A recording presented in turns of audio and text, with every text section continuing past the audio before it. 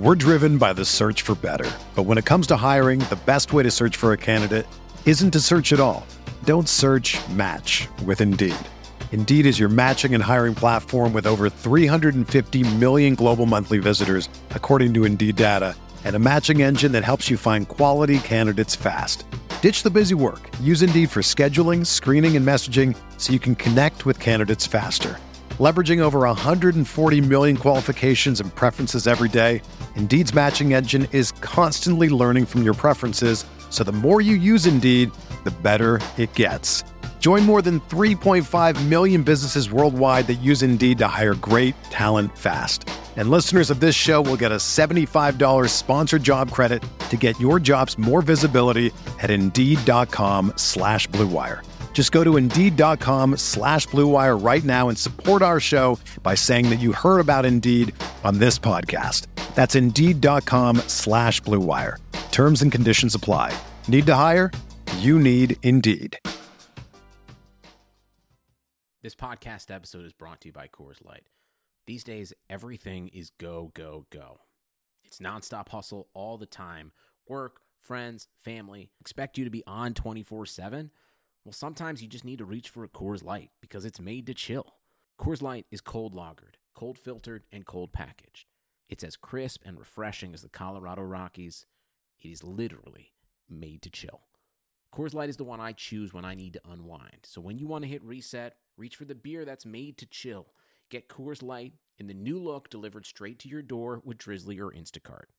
Celebrate responsibly. Coors Brewing Company, Golden, Colorado. Blue Wire. New England sending QB Jimmy Garoppolo to 49ers. We believe we found the right guy. Garoppolo, quick pass, caught by Kittle. He dives, and he's in. Touchdown, 49ers. Kittle is gonna go. Touchdown. What's going on, everybody? Welcome back to another episode of Candlestick Chronicles, the 49ers podcast on the Blue Wire Network. My name's Chris Biederman. I cover the 49ers for the Sacramento Bee.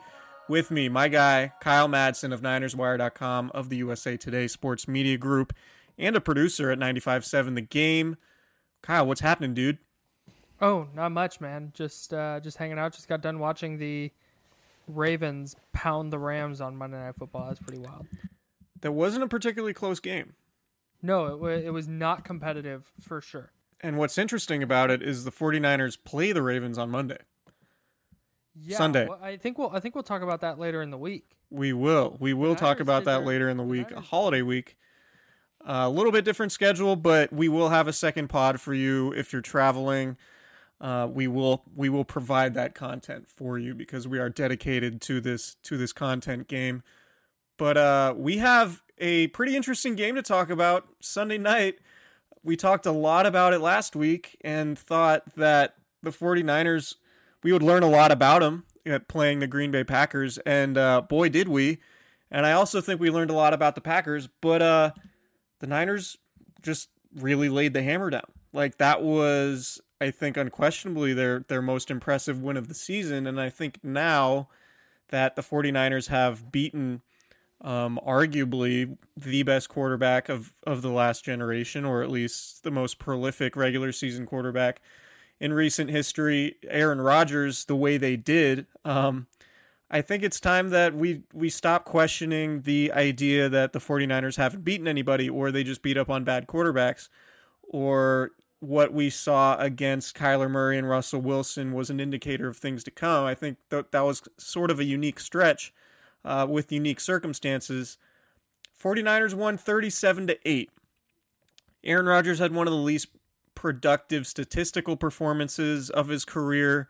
The 49ers got on the board early. They scored often. It was 23-0 in the first half, and it never really became close in the second half.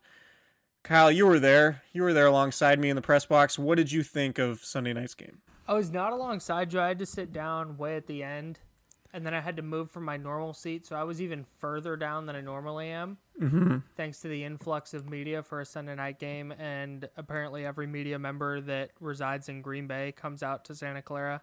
So I wasn't right next to you. I was substantially further away than you. You were like, you were within earshot. Like I could have yelled Kyle and you probably would have heard me. Ooh, I don't know, man. It's quiet in Kind there. of like down there around the corner. Plus, I'm there next to one of the radio guys who does the radio updates from the game. So he talks the whole time. Oh, Huge that's Niner brutal. fan, it turns out. That's brutal. Yeah. I thought there was no cheering in the press box. That does not follow that rule. Yeah. No names. No, it was they got out to that fast start with the strip sack by Fred Warner, and then they score on their first play from scrimmage. They eventually go up 10-0, but it still felt like the Seattle game a little bit. It felt like there's a run from the Packers coming, and can the 49ers weather that run enough to not fall too far behind? But then it just never came. And the defense did what they did so many times early in the season, only this time it wasn't Andy Dalton or Jared Goff or Kyle Allen. It was Aaron freaking Rodgers. Aaron Rodgers is going into the Hall of Fame on the first ballot. And he had arguably the worst performance of his career, thanks to a relentless pass rush that it wasn't even one guy dominating. Like Eric Armstead had a really good game. He had 2.5 sacks, but Demontre Moore was good. Nick Bosa was excellent. DeForest Buckner was dominant as always. Like it's just an onslaught, play after play through 4 quarters, and the Packers just never had an answer. And here's the first 8 drives from the Packers. Their first 8 possessions. They had 5 first downs total. So fumble, which led to Tevin Coleman scoring a touchdown on the 49ers' first offensive snap. Punt, punt, punt. Turnover on downs. Punt, punt, punt. Oof. And like I said, 5 total first downs on all those drives, including 5 drives that had 0 first downs, 5 3-and-outs. So it was just a complete dismantling. And we do have to say, with Ryan Bulaga leaving the game, the starting right tackle, Nick Bosa shifting over to that side and really just dominating the game. And the 49ers doing some clever things. I rewatched the broadcast, and Chris Collinsworth made a really good point, really good observation, that the 49ers were blitzing a lot from the left side of the defense over right tackle, which forced Nick Bosa into getting one-on-one matchups. Mm-hmm. And Bosa, he didn't dominate the game in terms of getting a ton of sacks, but he dominated the game in terms of the impact he had on the pass rush. And obviously Eric Armstead had a really good game. DeForest Buckner was really good. They didn't miss Dee Ford at all, which was a little bit surprising. You wondered how that would have impacted the game based on, the Green Bay tackles are good, and Alex Light is not very good, obviously. They're swing tackles. So 49ers completely took advantage.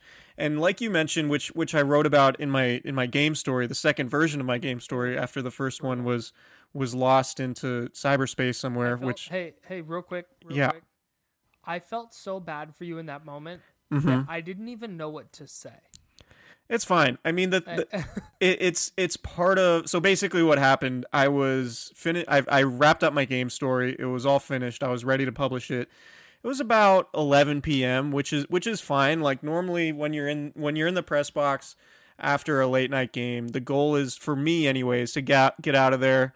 Ideally, like 11:30, maybe midnight, if you really want to sink your teeth into what you're doing. This was an 11 o'clock, and I just finished my 1,400 word story. I was really happy with it. It was really in depth, covered a lot of different things. And I go to do all my SEO, that's search engine optimization for you non-content creators. Go to do all my SEO, and then the content just disappears. Everything goes away, and it reverts to the version of the story I had opened during the game. So it went from 1,400 words to about 400 words, which was just a rough play-by-play breakdown of what happened. And I had another story, a notebook item I had to write, which is basically just a roundup of all the injuries. And you start with another story that you didn't hit on in depth in your game story, and then you have bullet points with all the injuries and stuff like that. So I still had that to do. So anyway, I end up spending probably another hour and a half in the press box rewriting my game story, which wasn't really as good because at that point you're getting really tired. Anyway, I don't want to bore people with this, but it wasn't a great experience, but it happens. It's happened to me before. It's probably going to happen to me again. You have issues, and you just got to adjust. It's like dealing with an injury, and we've seen Kyle Shanahan play without his tackles. I would argue it's pretty similar, right? So anyway, the point I wanted to make was that you mentioned the 10-0 lead the 49ers had, and they got out to that quick start, and they had a 10-0 lead in the first quarter against the Seattle Seahawks 2 weeks ago too, and the 49ers wound up losing that game. And with the way the offense was sputtering in the second quarter, the Niners had back-to-back drives, back-to-back 3-and-outs that went for a combined -8 yards. They had some penalties, and it felt kind of ugly. Justin Skule was not playing well. He was flagged for holding, and he also allowed a sack. And then the 49ers made some adjustments. They put Daniel Brunskill in at left tackle over Justin Skule, who Kyle Shanahan said today, we're recording this Monday night, was a little bit banged up. And I think if you saw Justin Skule during pregame warmups, I think he definitely did not seem like he was moving well. So there was also an element of Jimmy Garoppolo getting the offense together on the sideline, sort of lighting into guys, but also giving sort of a motivational speech saying, hey, we've been here before. Aaron Rodgers is on the other sideline, and we cannot rest on the fact our defense is playing great because Aaron Rodgers is probably going to come back at some point in this game, which is absolutely the approach you should have when you're playing Aaron Rodgers because he's one of the best quarterbacks any of us have ever seen, and he has 15 fourth quarter comebacks on his resume, which is a ton, right? So the 49ers go on to, after that, with Brunskill in at left tackle, so they did improve in pass protection. They go field goal, touchdown, field goal, including the touchdown and the field goal came all inside the final minute of the first half. So they went into the locker room up 23-0. And once they got the touchdown to Deebo Samuel on the dig route that he took 42 yards, just dusting Tramon Williams, you're like, okay, this feels a little bit different. And then in the third quarter, the Packers score a touchdown, so you say, okay, it's 23-8. Maybe, it's a 2-score game because the Packers got the 2-point conversion, and maybe this is going to be closer than we thought. Then the Niners come back and respond right away with a 2-play, 75-yard drive that ends with George Kittle's 61-yard touchdown, which he runs an absurd route. It's a perfect play design against a perfect coverage. Kittle ends up being wide open, and it's a touchdown, and then you realize, okay, this is probably the game right here with the way the 49ers defense was playing, and it turns out it was. And Aaron Rodgers got benched midway through the fourth quarter, and it wasn't all that competitive. And the Packers came into the game off of their bye week as the number 2 seed in the NFC, and the Niners completely dominated. So I guess let's talk about the big takeaways, get into a little bit more detail about some of this stuff. The 49ers defense, I mean, Fred Warner was outstanding. 11 tackles. He had the sack, the forced fumble that just defined the tenor of the game, really, on the first series. The 49ers scored on their first defensive snap after Nick Bosa recovered that fumble, took it to the 2-yard line. Tevin Coleman scored. DJ Jones had a couple of nice run stops. The nose tackle, he's having a really good year. Jimmy Ward, probably the best game of his career. 2 pass breakups on third down, a bunch of really good tackles. Was just felt like he was always in the right place throughout the entire game. What stood out to you about the 49ers defense, Kyle? I want to go back to Fred Warner. Fred Warner jumped off the field last night in a way that in a larger way than he has at any other point this year. And he's having a terrific season. But there was a worry when Quan Alexander went out that the 49ers wouldn't be able to pick up the emotional aspect that he left. And Fred Warner has not only stepped up his productivity with Alexander out, but you can tell he is taken on a more emotional role on the defense. And whether that's just me trying to project something onto him or if it's something that he is doing differently, he just seems more active. He seems more vocal. He's the first to celebrate after a teammate makes a play. He's getting up and He's flexing after a big stop, and that's just stuff we didn't really see from him last year and didn't see a lot of this year, or at least it was overshadowed by Quan Alexander doing a lot of the same stuff. And so what Fred Warner's done this year, stepping into his role as in the middle of that front seven and elevating what he did last year. He had a really good rookie season, but he's taken a significant step forward this year. And I think that really showed last night, because part of the reason the Niners defense was so good was because Fred Warner was so dominant. And it was the first time that he looked like, oh, he might wind up in the next couple of years being one of the best players at his position in the league. Like, he's not just a good player. He could be a really great player. And I think it showed last night. Absolutely. He's having a really good stretch of games here, particularly without Alexander, like you mentioned. And we've talked about it a little bit, but Warner is definitely elevating that personality. Like, every time the 49ers finish their stretching routine at practice, Warner runs from one side of the practice field to the other, screaming, cussing, getting everybody fired up, and he's just kind of that guy now. And he absolutely wasn't as a rookie, because you rarely see rookies come in and have that sort of emotional impact. I do want to talk about Rodgers' game, though. 104 yards, the fewest in any game he's had at least 30 attempts in his career, which is insane. His 3.15 yards per attempt was the lowest of his career. And again, like, you can't overstate this. This is one of, if not the best quarterback of his generation. I don't want to talk about resumes and Tom Brady and all that. Like, in terms of pure talent and productivity, Aaron Rodgers is as good as there's ever been in the league.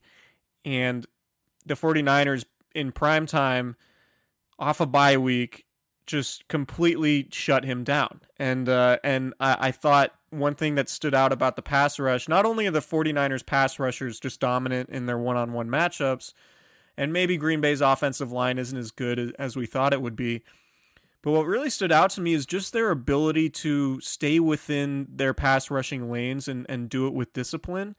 It's not like they're just beating their guys and running upfield and leaving a bunch of lanes for Rodgers to squeak through, because we know he's really good at that. And that was one of the issues the 49ers had with Kyler Murray and Russell Wilson, and that was something they definitely improved, was the integrity of their rushing lanes. And when they collapsed the pocket as a team, there was nowhere for Rodgers to go.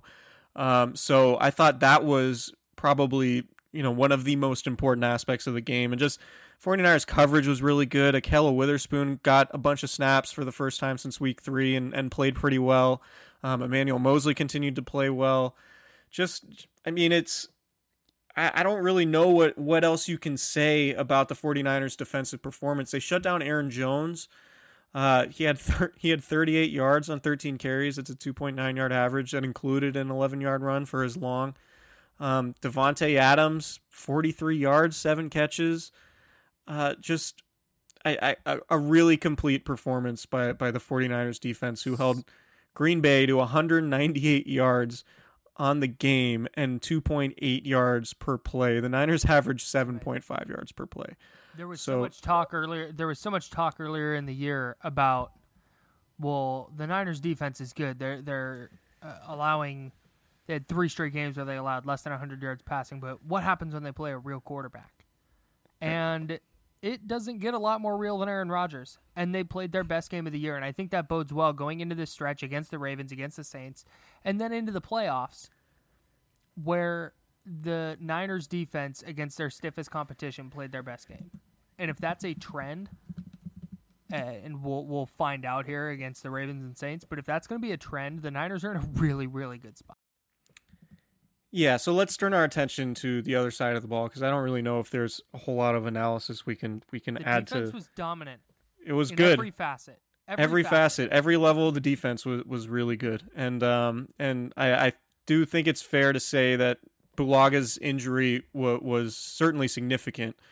And maybe the Packers are a little bit more effective, or at least efficient, if Bulaga's in there.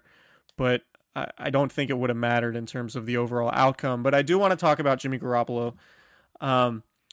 Jimmy Garoppolo's last 4 games, he's completing 68% of his passes, which is fine. He's up to 1,242 yards, which is 311 yards per game, 8.4 yards per attempt, which is awesome. 11 touchdowns, 3 interceptions, 109.7 rating. The 49ers are 3-1 over that stretch. Garoppolo against the Packers had the highest passer rating of his career at 145.8. He completed 14 of 20, which is 70%. Averaged 12.7 yards per attempt, which is very good. And completed all 6 of his passes to George Kittle for 129 yards, including that 61-yard touchdown and a 42-yard touchdown to Deebo Samuel. The Niners' first 3 touchdown drives lasted 1 play because Tevin Coleman got the ball at the 2-yard line. 3 plays when Deebo Samuel scored that long touchdown.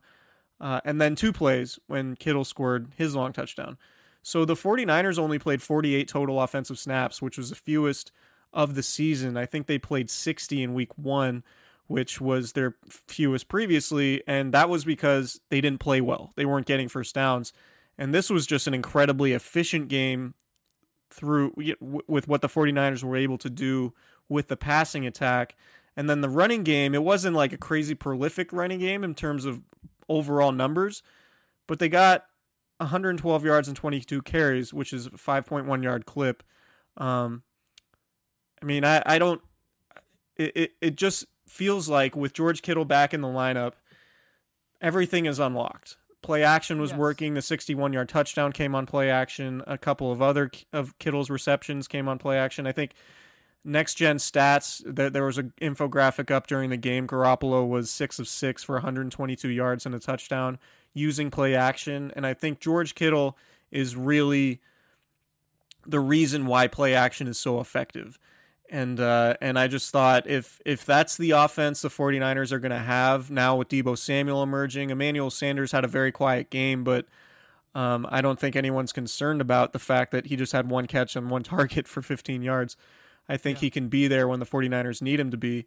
But just if that's a 49ers offense, I mean, the 49ers are just super balanced right now. And I think you have to be scared if you're any other team in the NFC because they can run the ball. Garoppolo's been passing the ball really well. They've been efficient. If George Kittle's healthy and just the way the defense is playing, they're going to be really, really tough to beat. Yeah, 23 dropbacks, 22 rushing attempts, 112 yards. It's 5.1 a carry. They were really good on the ground. The thing that jumps out the most to me is how efficient Jimmy Garoppolo was. And I know he only threw 20 passes. And what's encouraging to me is not necessarily what's in the box score. The 0 interceptions I think is ideal, but he took a couple of sacks last night instead of making a risky throw. He threw the ball away a couple times when he was under pressure instead of trying to force a throw in. And his decision-making last night was so much better than it was even last week against the Cardinals. And that's where he really needs to improve. We've seen him make all the throws. We've seen him escape a pass rush. We've seen him tuck the ball and run it. I mean, there's no questions for me about what Jimmy Garoppolo can do throwing the football or running the football.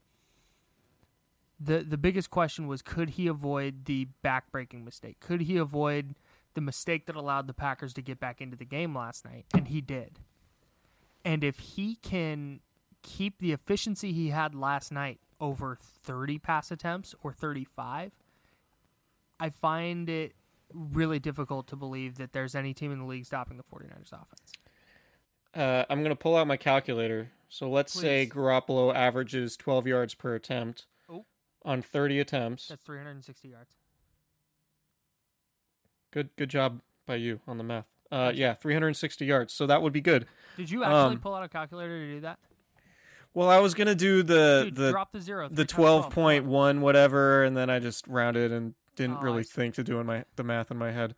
It's been a long few days. Yeah. I also moved on Saturday. Yeah, clearly. A lot going on. Anyway, so point being, Jimmy Garoppolo was really good and has been really good over these last 4 games. And yeah, if Garoppolo isn't turning the ball over, then the 49ers are going to be extremely difficult to beat because as we saw, the one time they did get beat this year, the Seahawks scored 21 points as a result of 3 Garoppolo turnovers, including a couple fumbles and an interception that banged off Kendrick Bourne's hands. So when the 49ers aren't turning the ball over, it obviously puts the defense in a much better spot. And, you know, the 49ers offense is going to be more likely to score points. We went through the Packers possessions. So after the 49ers had those 2 drives, which led to the switch at left tackle from School to Brunskill, and then Jimmy Garoppolo's meeting on the sideline, they went field goal, touchdown, field goal to end the second quarter. They had a 3-and-out to open the second half, which seemed a little bit ominous, which led to the Packers' first touchdown, or Packers' only touchdown, and then the Niners went touchdown to end the game to make it 37-8. So, Jeez. Yeah, I mean, maybe the Packers aren't as good as we thought they were, and there are certainly questions about their defense, but I just thought coming off a bye, given the 49ers had played 2 pretty emotional, grueling divisional games against the Seahawks and Cardinals the last couple weeks, I would have thought the Packers defense would have looked a lot better, but that didn't happen. There was an urgency last night because if the 49ers lost, they dropped to the 5 seed. Yeah. And all of a sudden, they're 0-1 going into a stretch where they face the Ravens, who look like the best team in football, and then the Saints, who a lot of people think are better than the 49ers. And so to lose that Green Bay game would have been, especially at home before going on the road for 2, would have been very tough. And then to drop to the 5 seed, and now all of a sudden you're chasing the Seahawks going into the toughest stretch of the year. I mean, that was a huge game for the 49ers, and they played with that level of urgency, which was a really big deal because that the Cardinals game was huge for a lot of the same reasons, and they came out very flat.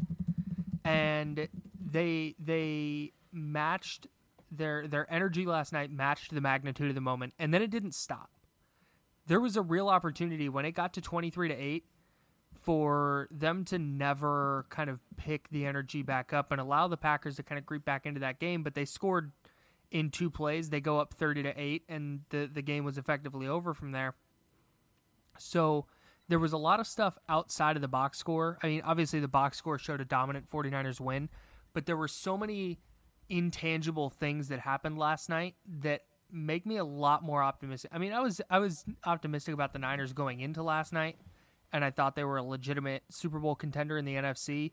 But what I saw last night, both on the field and, like I said, those intangible things, I feel a lot better about their chances going into these 2 games in Baltimore and New Orleans. I feel good about their chances to come out with a win in one of those. Yeah, so let's talk a little bit about some of the news coming out of that game, and we do need to start with George Kittle, who it was reported by ESPN's Adam Schefter, I think early Sunday morning, that Kittle had fractured a bone in his ankle. And in that report, there wasn't a whole lot of detail there other than the fact that Schefter reported that Kittle was going to play Sunday night and that he had fractured a bone in his ankle. And Kyle Shanahan offered details afterwards. He basically chipped a bone in his ankle and he could play through it. It wasn't a destabilizing fracture. How Kyle Shanahan described it was like pulling a piece of bark off a tree. So the Kittle's stability in the ankle was fine. It wasn't going to get injured worse by playing on it. It was just about dealing with pain tolerance, and we know George Kittle has a crazy pain tolerance. But the knee injury was the one that really required healing. And so he missed 2 games largely because of that knee injury. And we don't know necessarily the extent of the injury. It looked like a hyperextension. It could be a contusion, which is basically a bruise. It could be a ligament sprain, which is essentially a tear of ligaments by definition. But I don't want to speculate on what the knee injury was. But what Kyle Shanahan said was that the ankle was ultimately fine for Kittle. It was the knee that caused him to miss those 2 games. So anyway, Kittle comes back 6 for 6 targets, a season high 129 yards, and that touchdown. Also really good blocking in the running game. It's no coincidence the 49ers averaged over 5 yards a carry with Kittle back in the lineup. So yeah, George Kittle's good. News coming out of Shanahan's Monday press conference. Do you have any Kittle takes before we move on to other injury news? I guarantee I would not play football with a bone chip in my ankle. I never want to hear anything about my body described as tree bark. I think that's a safe, like, really good life goal to have. Yeah, agreed. All right, so Damontre Moore, our guy, defensive end, is out for the season with a fractured forearm. That happened on the play where Richard Sherman was flagged in the end zone for pushing Aaron Jones out of bounds. That essentially led to the Packers scoring that touchdown. I guess they probably would have gone for it on fourth down anyway.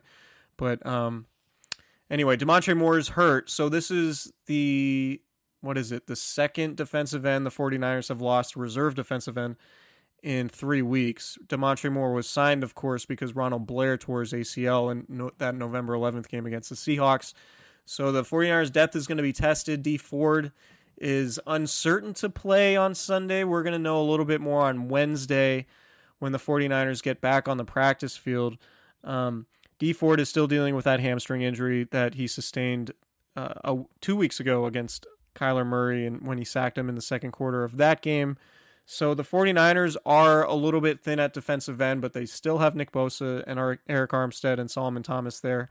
So their depth is an issue, but they still have very good players on top of their depth chart. So it looks like Jeremiah Valawaga, who played in 9 games with the Lions in 2017, who's currently on the practice squad, is probably going to get promoted. That's what Kyle Shanahan said today. Valawaga led the team with 4.5 sacks in the preseason. So, we'll have to see how much of a drop-off there is. Obviously, the 49ers think there is going to be a drop-off because Valawaga has been on the practice squad all year, and when Ronald Blair went down, they brought back Damontre Moore instead of bringing up Valawaga. So we'll see how much that impacts the 49ers going forward. Dee Ford missing time, I think, would highlight that lack of depth behind him a little bit more. But we'll have to see. If the 49ers get production from Armstead and Bosa like they did Sunday night, it's not going to be that much of an issue. But Lamar Jackson is an entirely different animal. Anyway, you buried the lead a little bit with Valawaga. He was second in the NFL in preseason sacks. Okay. So, well, we all know how important preseason sack numbers are. Yeah. So think about it. Yep. All right. So also questionable for this week, and Kyle Shanahan isn't ruling them out. Left tackle Joe Staley coming off finger surgery. Running back Matt Breida dealing with an ankle. Kicker Robbie Gould, a quadricep. It's looking like they're all going to come down to maybe being game time decisions for Sunday in Baltimore. I think Joe Staley has a good chance at playing, and I heard from there's a line of thinking in the locker room, and I know Staley against the Seahawks did not play particularly well, but one player indicated that it sounds like Staley might have come back from his leg injury a little bit too soon, and that Staley's leg did not feel very good while he was playing, and it sort of led to his back seizing up on him as sort of one of those injuries that happens when your body tries to compensate for something else going wrong. So Staley breaking his finger might have been somewhat of a blessing in disguise, because getting 2 weeks off now, at least 2 weeks off, is going to give his leg more time to heal. So that could be beneficial for the 49ers. Matt Breida missed, the last 2 games with that ankle injury, so there's a good chance he's going to be back. Robbie Gould kicked before the game. He told Jennifer Lee Chan of NBC Sports Bay Area that he's planning on playing against Baltimore, so we'll have to see. Kyle Shanahan said he's close to playing, but wouldn't make it official. And, as we know with injuries, setbacks can always happen, and players often are more optimistic than coaches are, training staffs are, when it comes to their return from those injuries. So we'll have to see about Robbie Gould. But I do think there's a good chance Joe Staley and Breida plays, and we'll see how Gould does this week, continuing to kick during practice and things like that. Yeah, and that's going to be, I think, if they get any 2 of those guys back for Baltimore, I think that's a big deal, especially if they're getting a version of Staley that's closer to the Joe Staley we know and not what we saw against Seattle. That's significant. And Matt Breida, I know he doesn't get a ton of work on offense. It's not like he's a bell cow where he's carrying 25 times a game, but the electricity he brings to the run game and his threat as a home run hitter, I think, changes their offense just enough. I mean, it's just another wrinkle that Kyle Shanahan can throw at the Ravens. So I think getting any two of those guys back, whether it's those guys or Gold or D Ford to bring off the edge in the pass rush, they're all significant. And the Niners have done a really nice job establishing some depth and overcoming injuries this year. But the fact of the matter is they're down like 4 significant players right now, 4 starters effectively. And they've managed to overcome it. So getting those guys back would be huge. Matt Breida is averaging 5 yards a carry and 60 yards per game. So that's important. And he's also he also has 16 catches for 110 yards. So yeah, Breida is a relatively important part of the offense, albeit not an every down player because they do have Tevin Coleman. But I think he offers a different dynamic to the running game. And Kyle Shanahan has plays that he runs for specific players.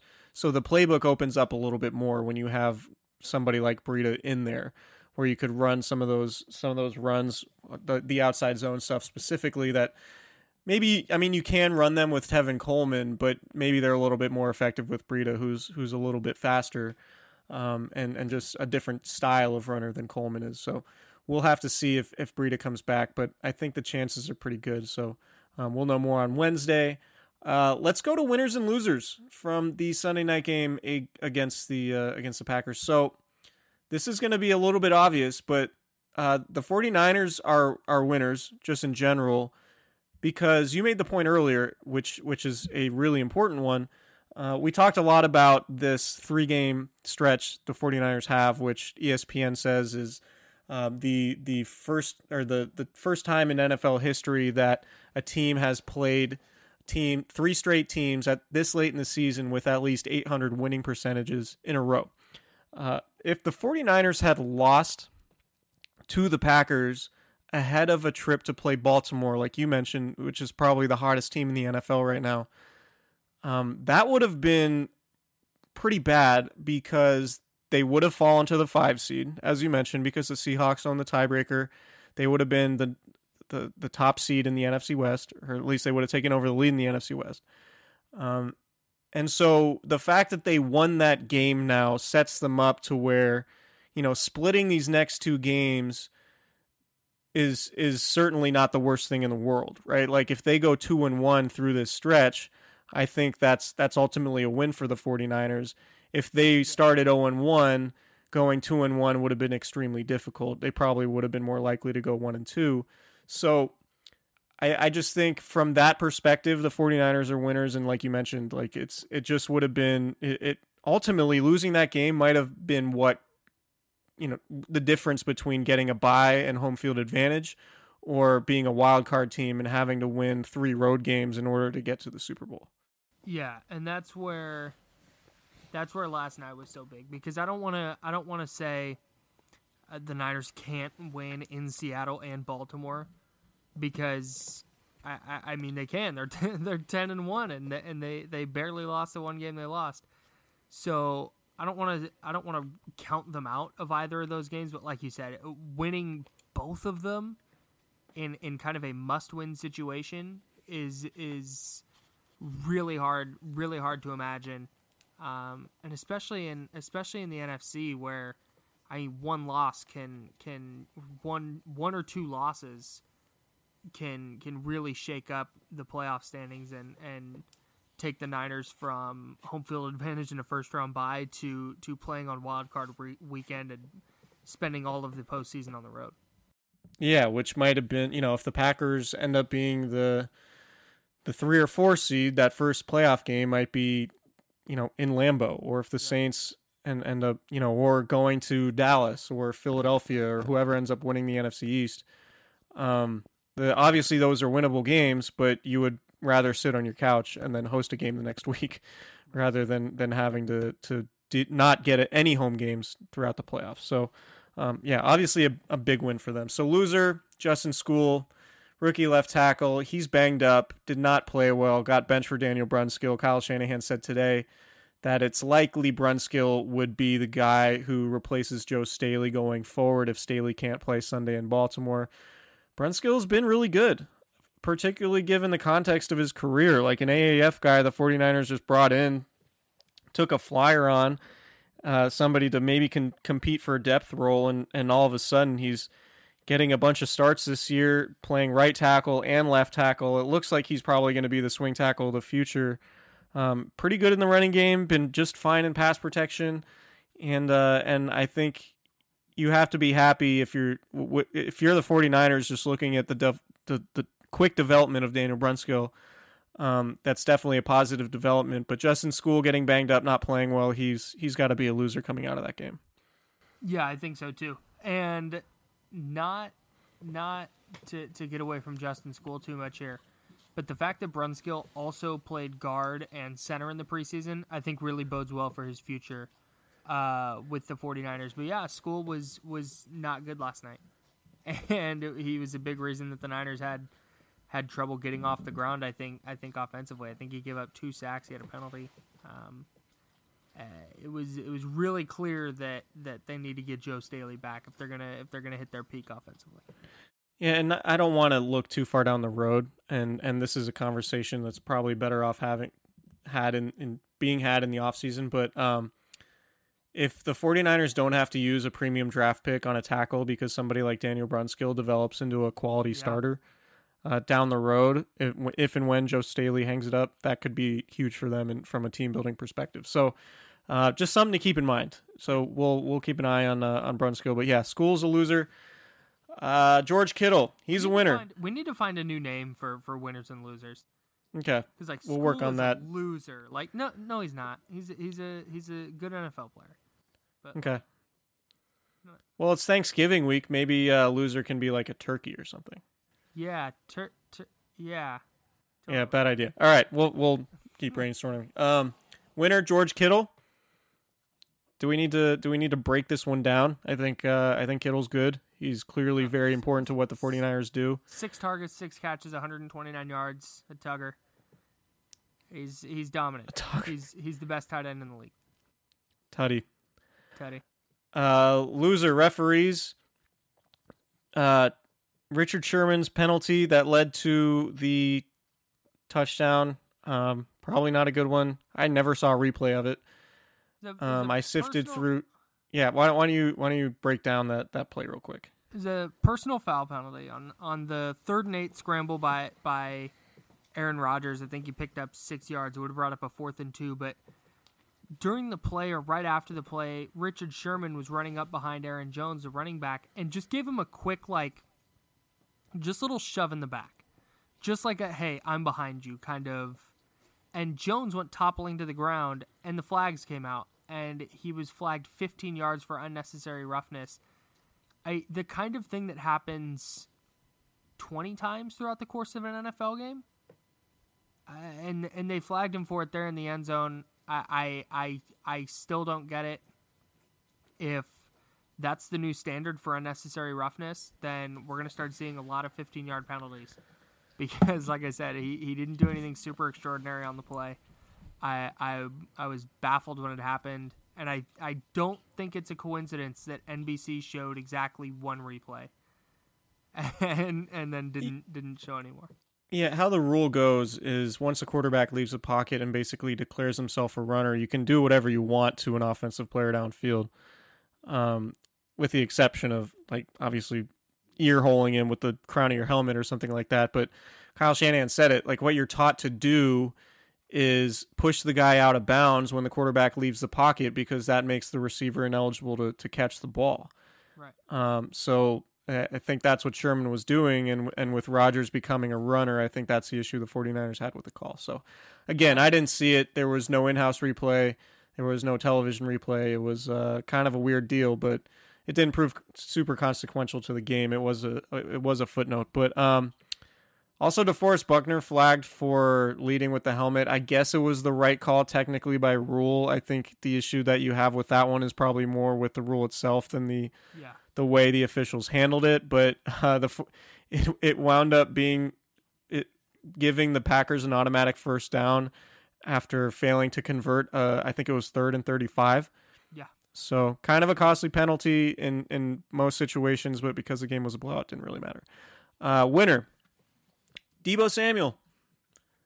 Another really good game for the rookie second-round pick. He had back-to-back 8-catch, 100-yard games, becoming the first player in team history to do that before this week. Give a Deebo Samuel take while I look up his stats from the last 3 games. I think Deebo Samuel is good enough to be a number 1 wide receiver. I don't think he's ever going to be as productive as a Julio Jones or an Odell Beckham Jr. or pick a top-end, top 5 type of receiver, Michael Thomas. But I think he's good enough to be the top receiver on a really good team. And if Anquan Bolden is his ceiling, the Niners got great value at number 36. There's not a lot he can't do. They're starting to expand his role on throws down the field. He showed his speed last night on that 41-yard touchdown. There's just nothing. He's had a couple of bad drops this year, but we've seen him on end arounds, on jet sweeps, on screens. I mean, he beat Shaquille Griffin on Monday Night Football for what would have been the game-winning touchdown if Garoppolo had made a better throw. I mean, there's nothing he can't do on the field, and I think the 49ers have their number 1 wide receiver of the future in Deebo. So his last 4 games, 22 catches on 30 targets, which is good. 15.27 yards per catch, also good. 1 touchdown. Obviously, you'd probably like more than 1. He did have that drop in Arizona, pretty easy touchdown pass. And he does make occasional mistakes. I think it was either the Seattle or Arizona game where he had a pass. There was a pass negated, first down pass that would have set up a 1st and goal to Emmanuel Sanders that was negated because Samuel didn't line up correctly, which led to an illegal formation. He's had a couple of false starts. There are things like that he needs to clean up, but catching 73% of your passes, averaging 84 yards per game over the last 4 weeks. Hey, Math Wizard, can you say what 84 yards a game would pace out to over a full 16 game slate? Let's see. 4-2. I got the answer. That's okay. Go ahead. It's 1,344 yards. I knew that. So that would obviously be good. That's number 1 receiver type production. And yep. I hate doing that because it's just it's a 4-game sample, but it is notable. Like Dante Pettis had a really good 4-game stretch last year too. He did. Yeah, Dante Pettis, targets for 2nd straight week. Dante Pettis, winner, the 5th highest graded 49er on offense according to Pro Football Focus. Interesting. All right, well, I think that's it. We're going to end on that note. That's it for... bit. That's an actual thing. We didn't do... do we have a DeMontre Moore MVP award? I totally forgot about it because I was reeling a little bit because of the injury and the fact he's out for the season. But who's your MVP of the game? It's got to be George Kittle. 6 catches, okay. $129, a touchdown, and not so much just what he did in the game, but just how the 49ers offense looked with him in there. Okay, your DeMontre Moore MVP award goes to George Kittle. I'm going to go with Fred Warner. Yeah. 11 tackles, quarterback hit, tackle for loss, forced fumble. A sack, the forced fumble on the sack, which really set the tone for the game. He was just everywhere. He's Robert Saleh says it all the time. He's a quarterback of the defense. He's the extension of the coaching staff. He gets everybody lined up. He makes all the checks at pre-snap to get the defense in the right look against the offense. I think you're right that we could end up talking about Fred Warner as one of the better linebackers in the NFL over these next few seasons. We know he's got the mind for it. We know he's got the habits for it. He might not be as, physically imposing as a lot of linebackers, but there was a couple points where, and this was probably the knock on him as a rookie, which Robert Saleh talked about at the end of last season, how he wanted Warner to improve was tackling with force and tackle guys in a way to make them go backwards instead of forwards, right? And that's difficult when you're a 220, 230-pound linebacker who can run like Warner can, there were a couple times he bowled over offensive linemen on blitzes, which I thought was super notable. And obviously being able to punch the ball out, he's had a few of those forced fumbles this year. Just a really, really good performance from Fred Warner. So my DeMontre Moore MVP of the game is Fred Warner. Yours is George Kittle, and I think that's where we're gonna end this one. So I'm feeling everybody great about enjoy my your Fred Thanksgiving. Warner is gonna be a Pro Bowler take. I think that's fair. I When tweeted you're a really that- good player in the middle of one of the best defenses in football, I tweeted that on April 26, 2018. receipts. I got receipts. You got receipts. Don't look up any of my other draft picks. All right. Well, that's going to be it for us tonight. We are going to have a preview pod for the Ravens game coming out probably Friday. So if you are traveling for the holiday, you will have that to listen to on your car ride or plane ride, whatever it may be. Previewing the 49ers game, a huge game, a really exciting matchup between the Niners and the Baltimore Ravens. So we will talk to you guys then.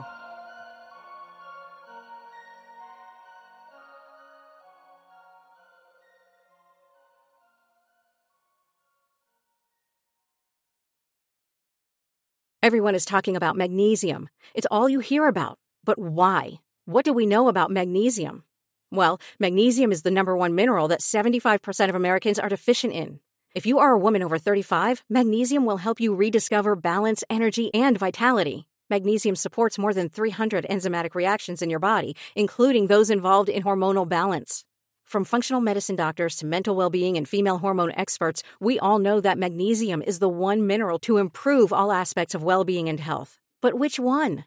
Magnesium Breakthrough from Bioptimizers, the trusted choice recommended by leading experts with 7 best-absorbed forms of magnesium to ensure your body receives the support it needs for overall well-being. Go to bioptimizers.com/balance today and use code BALANCE10 for 10% off. Support your journey to wellness at bioptimizers.com/balance. Magnesium Breakthrough from Bioptimizers, your foundation to optimal health and vitality.